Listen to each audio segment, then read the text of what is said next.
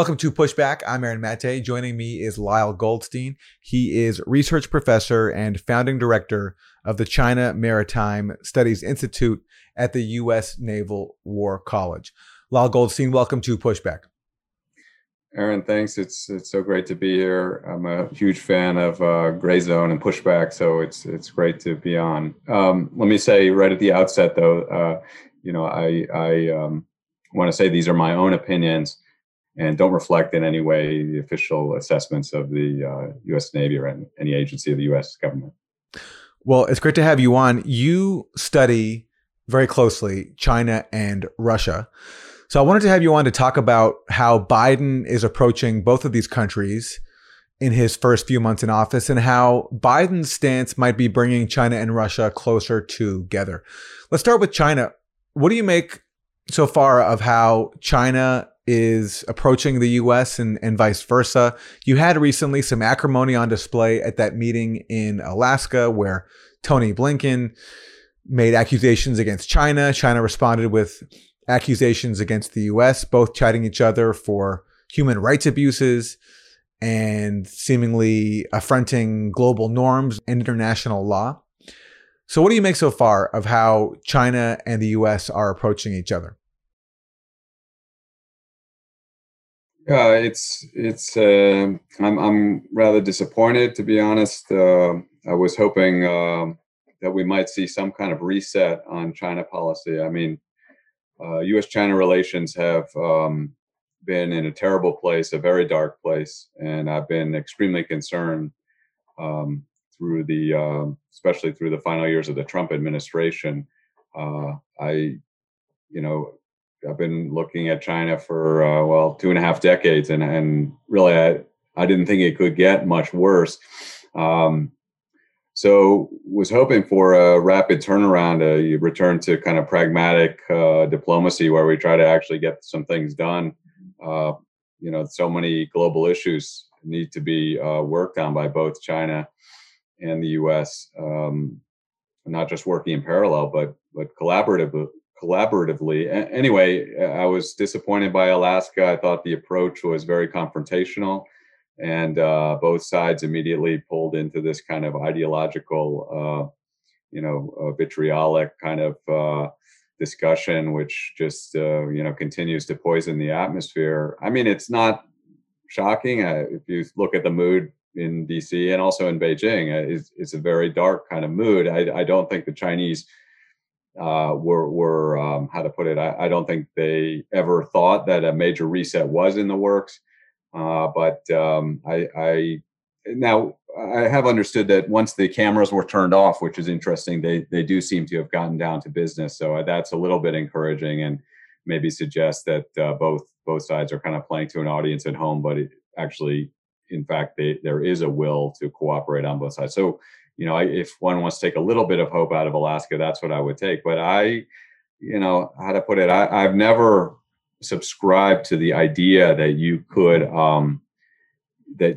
kind of draw a circle around areas of tension and put those aside and then get to work. In my view, we have to be committed to a cooperative relationship with China. It's really hard. I mean, there's a lot of things, we probably don't like about China, and there's a lot of things they don't like about us, but we both have to kind of commit to working together. And that is just getting harder and harder, it seems, unfortunately. What are the major flashpoints right now to you between the U.S. and China? Right. And it used to be we would kind of go through, a whole list of minor issues. And we would say the chance of actually a military conflict is very, very, very low. And it has been that way for decades, really, which is good, reflecting the maturity on both sides and realization that war would be a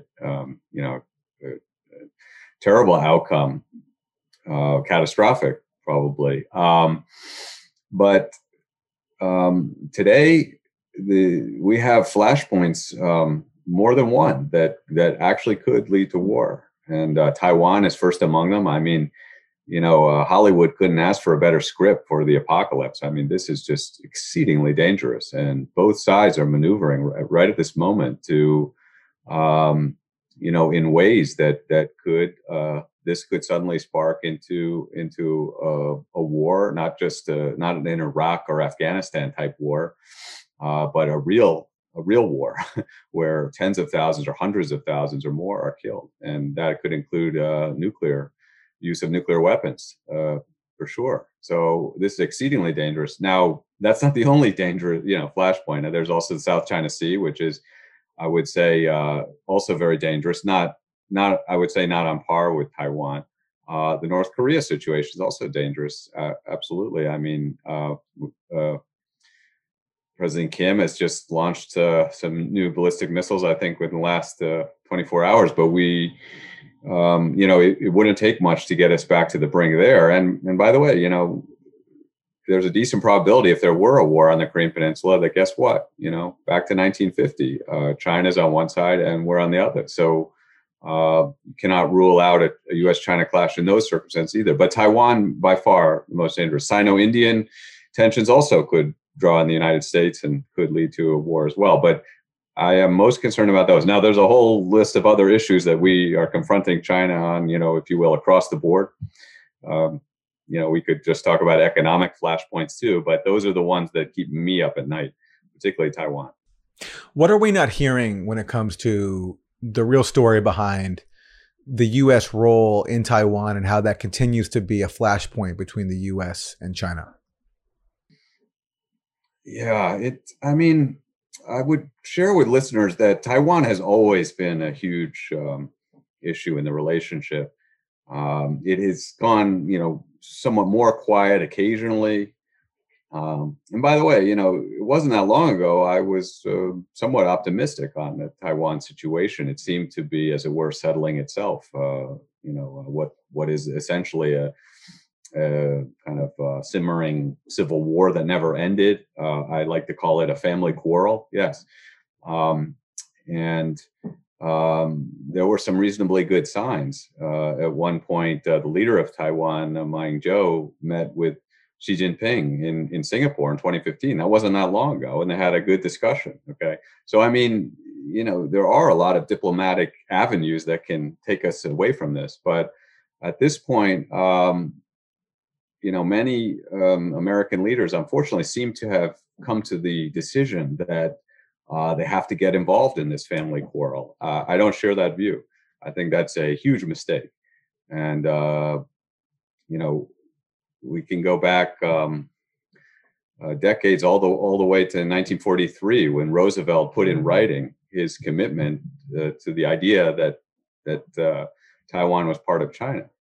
And so Truman reaffirmed that, and other presidents have too. Of course, Nixon doing so with the Shanghai Communique. So, this has been passed down through the generations, not to say that it's a simple issue, but I do not want to see the U.S.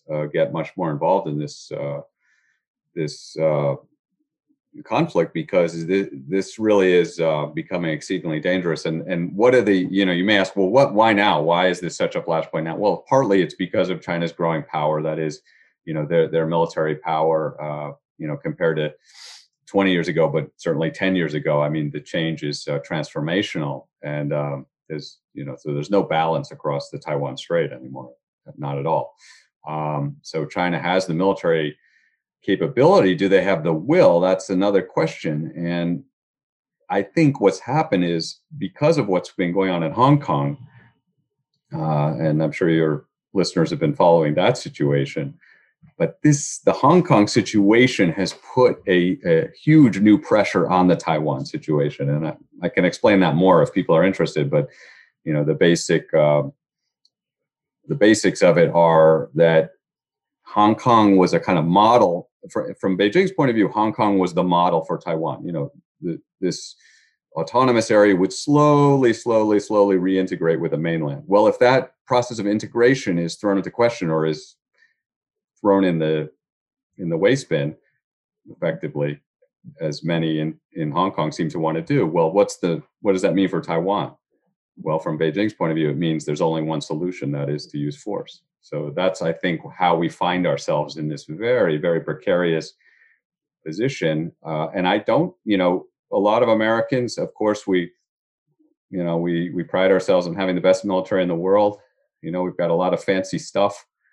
You can't get there from here, folks. I've looked at it very carefully, and there is no military solution to this from the U.S. point of view. It's, Taiwan is a mere 90 miles off the coast of the mainland, and unfortunately, China can put a huge amount of firepower onto the island and exert its will, and there's really nothing we can do about it. In fact, actually, President Trump actually said that very clearly.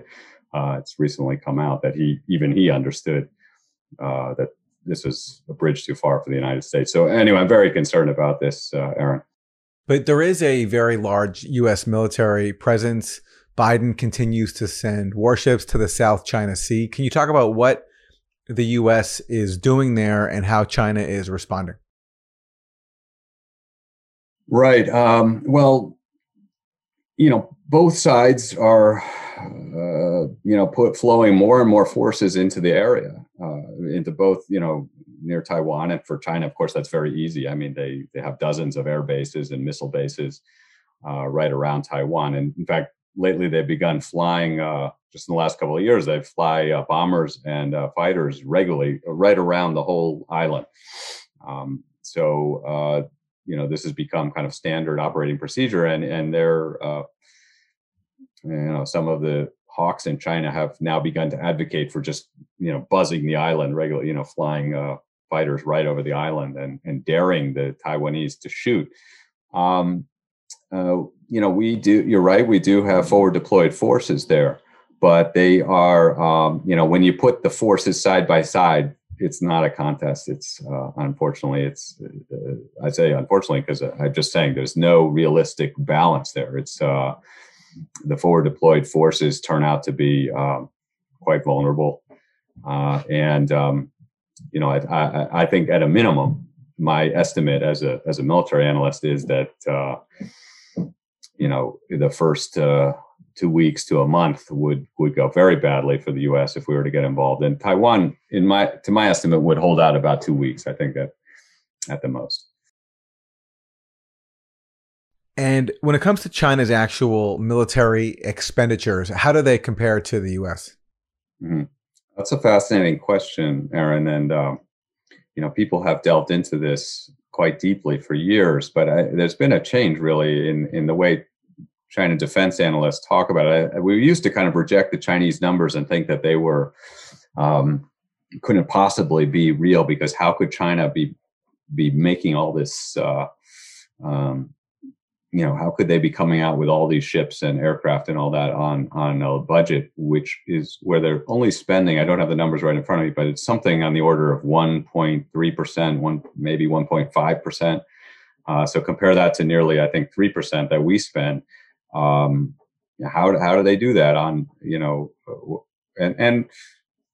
but you can actually, if you look closely, I think we've come to the conclusion that their numbers are real. They are telling us more or less the truth. I mean, it's not to say they don't have complications in their budget, just like, we have, for example, that the U.S. defense budget doesn't actually register that the Department of Energy pays a lot for the nuclear weapons budget, for example. Yeah. So and it failed its audit. The last time I went through an audit, it failed the audit. Yeah.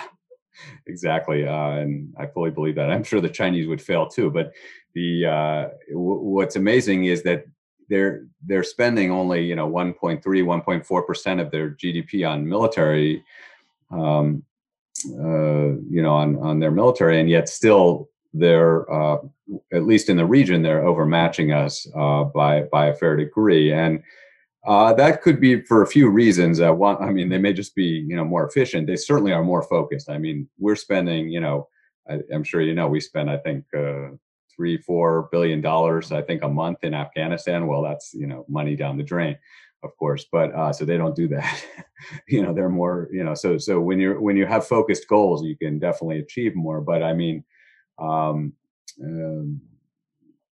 anyway, I think that mainly explains it, but they also are realizing, some certain efficiencies that our system, unfortunately, when you look at procurement, it's a pretty sad picture, and we've made I think some mistakes, and we're not we're not using our funds wisely. I mean, I think we could do much better. We make more rational choices from it, and make our armed forces more defensive. I feel like right now a lot of effort is being put toward, again, more offensive weapons and so forth, and that to me is a big mistake as well. But to me, we have to control the spending. I mean, to state the obvious, one reason that the response to the pandemic has been so has been poor in many respects is because we spend so much more on defense than we do on public health. So that's, it may sound odd coming from a defense analyst, but that's, to me, this is just completely obvious. Let me ask you about Xinjiang. The Gray Zone has done a lot of reporting showing that the claims that have become very predominant in the US media about a genocide of the Uyghurs and millions in concentration camps, that these claims basically come from one source, this guy, Adrian Zenz, who is a right-wing evangelical.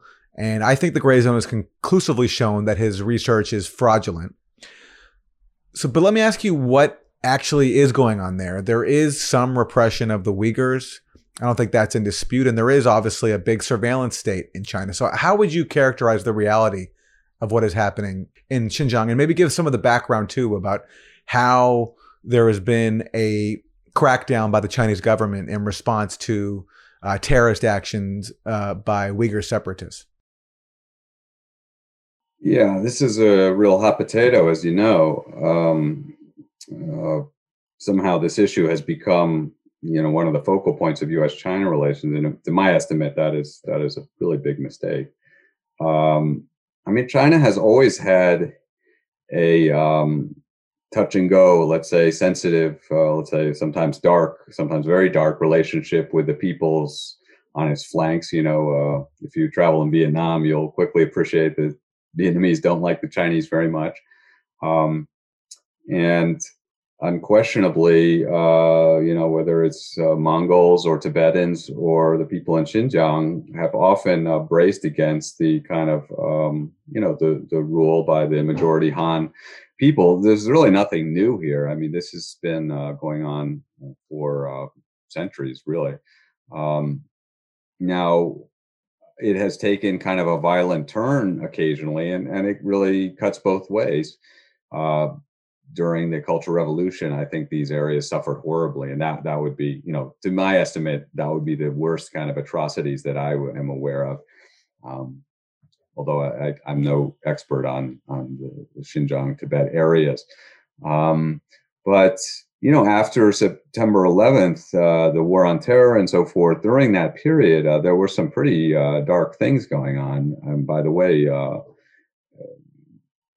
quite a few Uyghurs from Xinjiang caught up in Afghanistan, even as part of these Al Qaeda elements. Similarly, a lot of them being caught up in Syria and finding their way into ISIS. So, I mean, unfortunately, a lot of them had been radicalized, and there were some really terrible attacks by Chinese standards that occurred, I think, in, I want to say 2009 and 2014, very serious attacks. I mean, killing dozens of people. And in China, they don't have, people don't whip out AR-15s like they do here. But even with a dagger, killing dozens of people, which is pretty shocking. There, I think, been some bombs as well. So anyway, look, it's not to justify this repression. I mean, undoubtedly, China is way too hard on a lot of its minority peoples. And we would like it maybe to be otherwise, but this Professor Zenz, I share Gray Zone's concerns about him. I think he's, I think he has done some innovative research. I'll grant, and his methods, some of them that for finding out information are quite good, but he and others seem to extrapolate way too far from his initial findings. For example, I've looked closely at a lot of Zen's work, and he established that a lot of these facilities were set up and so forth. But if you look closely, he shows that the Chinese had basically created different would categorize the people incarcerated into certain groups or to be re-educated. And he himself explains that the vast majority were in groups that were going to be held for 3 days or less. He says that in his own research. Well, I mean, how does that square with this, putting millions of people in camps? I mean, and he also in his research, he explains, what do they do there? Well, they sing patriotic songs and learn Chinese. I mean, the leap that has occurred from, a few satellite photos and some stories from expats to genocide, I think was totally inappropriate. And I think what you have here is a lot of people looking at this with ideological lenses, looking for something to beat up China on, and they found it. I mean, I'm not trying to sugarcoat this relationship. It's bad out there, unquestionably. But I don't think if you looked at reservations for Native Americans in our country, I don't know that the situation is any less bleak. Or the Gaza Strip, which Israel is occupying and with full U.S. support. Right. There's a number of places around the world you can look where you see this kind of terrible repression going on, and I wouldn't say this is at all the worst of many repressions out there. I don't think this should be a major part of U.S.-China relations, and I really think we're probably making it worse for the Uyghurs and for the Tibetans and Mongols and other people in China by putting them at the center of the relationship. We're putting them in the crosshairs. The Chinese respond by blocking down even harder, by isolating them even more. We should seek the opposite. We should be getting American companies into Xinjiang. We should be trying to engage fully with Xinjiang and get as many, people on the ground there as we can, and exchange and open it up as much as we can. If you're worried about human rights in Xinjiang, you should support engagement. So speaking of engagement, let me ask you about China and Russia. The Russian Foreign Minister, Sergei Lavrov, recently visited China. These two countries appear to be growing closer together in the face of a common U.S. antagonist and U.S. bellicosity. Biden has imposed sanctions on both China and Russia since coming to office, something that Trump did as well. What do you make of the Russia-China relationship?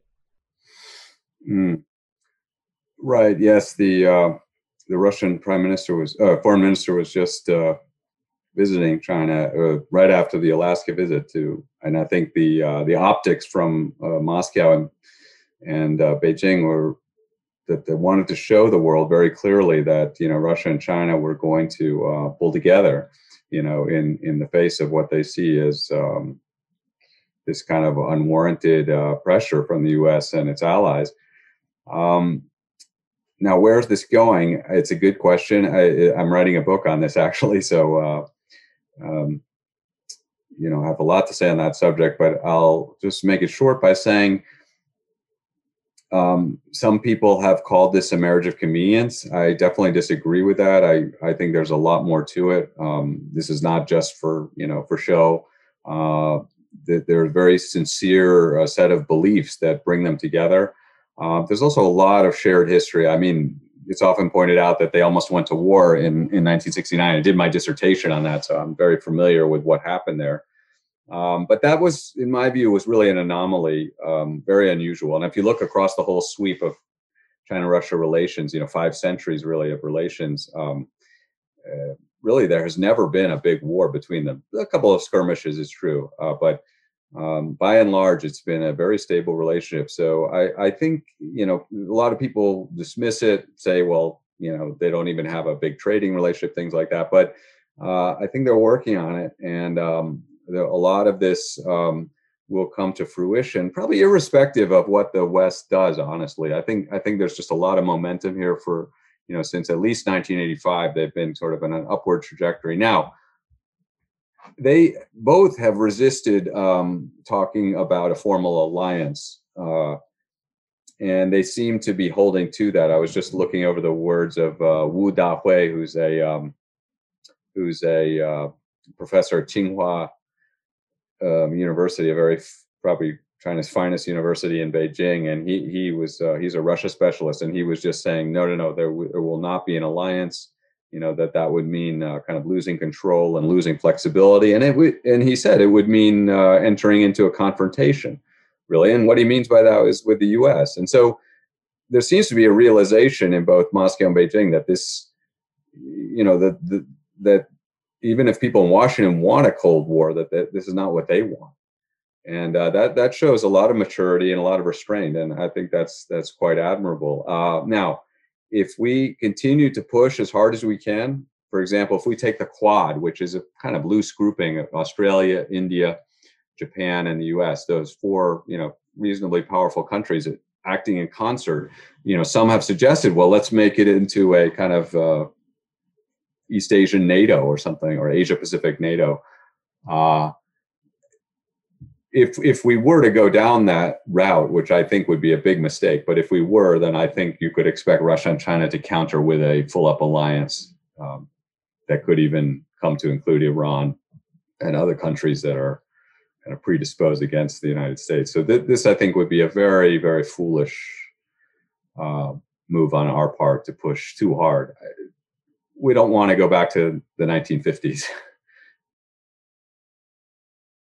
So getting into more about the U.S. and Russia, Tony Blinken, the U.S. Secretary of State, just recently talked about how the U.S. is maintaining its troop presence along Russia's borders.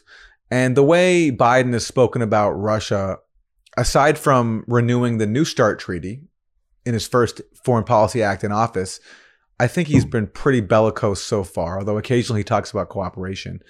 But what do you make of Biden's policies towards Russia so far? The new sanctions, the new announcing of military aid to Ukraine, sort of continuing what Trump did and stepping up arms supplies to Ukraine in its fight against Russian-backed separatists in the Donbass.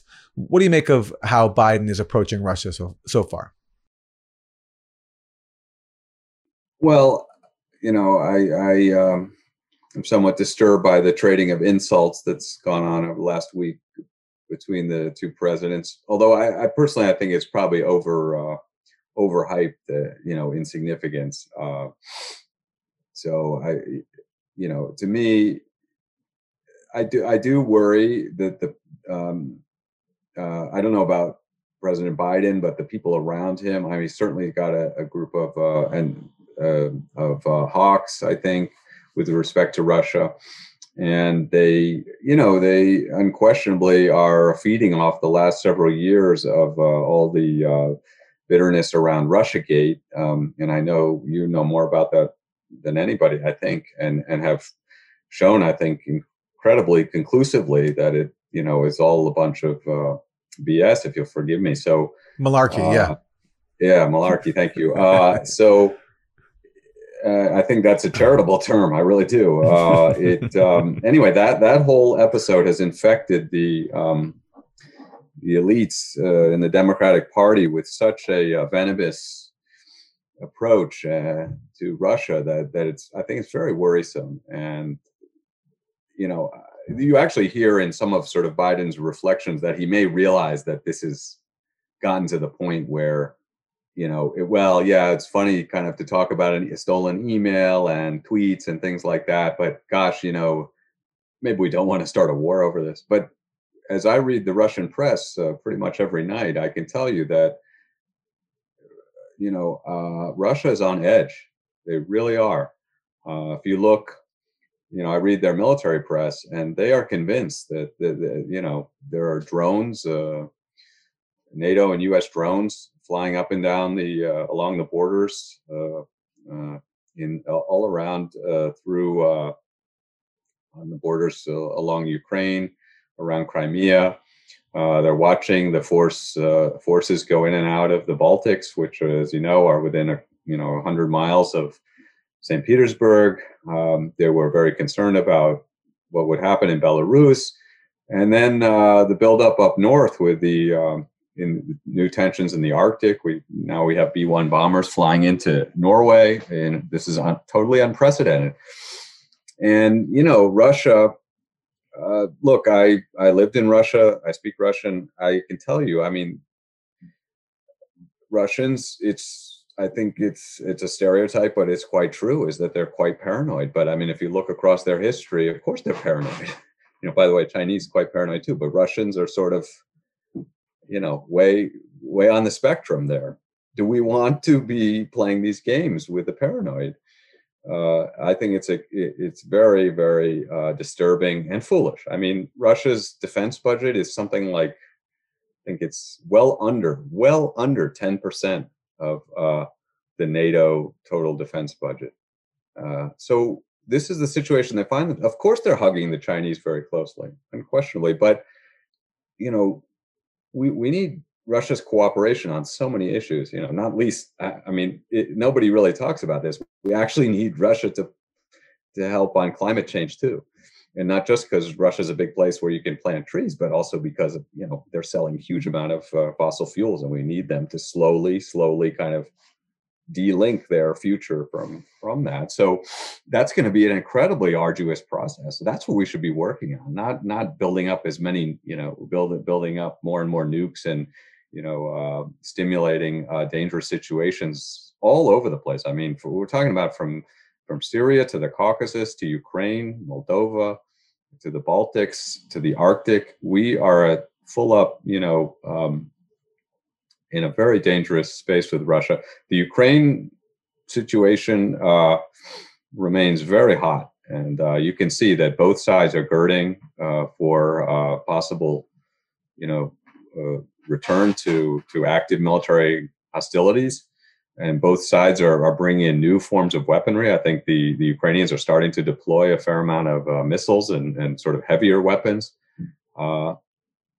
This could drive. You don't want to drive the bear into a corner, as many people have already said, and that's I'm afraid that's where we're headed, Aaron. Look, to compare paranoia, you have Russia, which went through the Second World War, which was devastating. The collapse of the Soviet Union, the disaster of the shock therapy of the 1990s, where Russia saw massive degradation in its quality of life. And you compare that to the U.S., where I lived there, by the way, so I saw you were that there, with you my saw own it. eyes.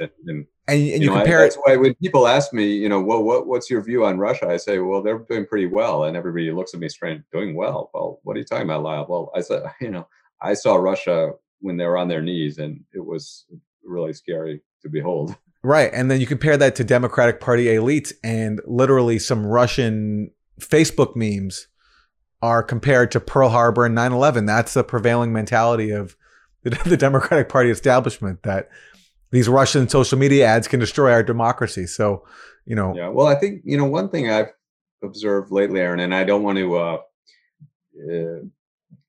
I think you're considerably younger than me, but I do think a younger generation of people, of Americans, really did not experience the Cold War at all. We were talking about Stephen Cohen before we started the show, but I mean, he his generation truly understood what Cold War meant and what it was like to be on the brink of the apocalypse and the Cuban Missile Crisis. I didn't see that, but I did see the 1980s. That's when I grew up, and so I know very much so that we do not want to return to those days, but we seem to be on a glide path for that, unfortunately. But I worry that, just getting back to your question, we seem to have these, how to put it, younger group of strategists coming up who have no appreciation for the dangers of militarized rivalry between nuclear powers. And they seem to, again, they blow out of proportion these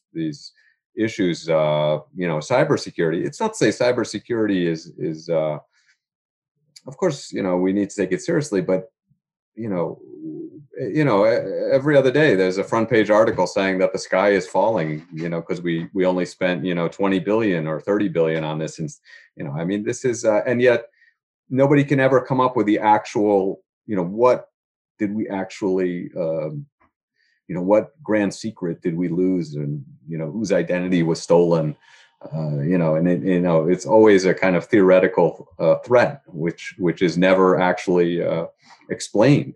And I find this extremely objectionable. I study military strategy, and I can tell you, I've yet to see anybody killed by a cyber weapon, and it's not all hype, but a lot of it is hype.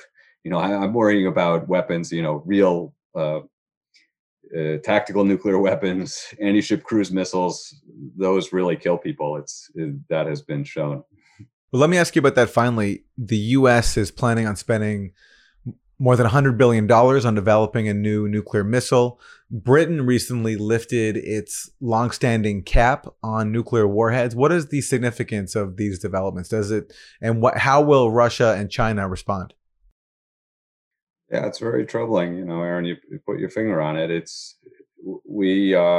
The Trump administration did enormous damage to global stability by tearing down all these important arms control agreements. In particular, by getting rid of the INF treaty. That I think was a major mistake. Although, I get it. There were some reasons, and there was some, idea of pressuring China and trying even to get Russia to pressure China to get into it. But the way they went about it was very short-sighted.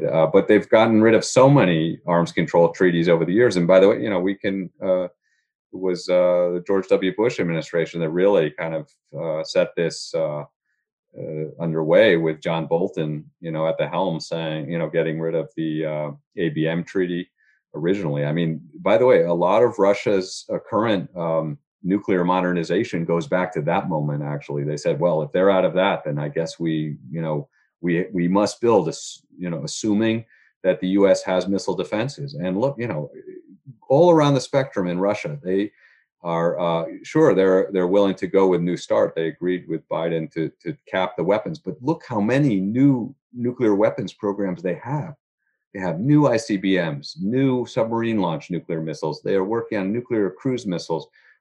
They never stopped working hard on tactical nuclear missiles. But the point is, this isn't a new thing. They, for 20 years, they've been convinced that we're out to get them, between NATO expansion and demolishing all these arms control treaties. Now, China, it's going to be very hard to get China in, because China is, substantially weaker on the nuclear front.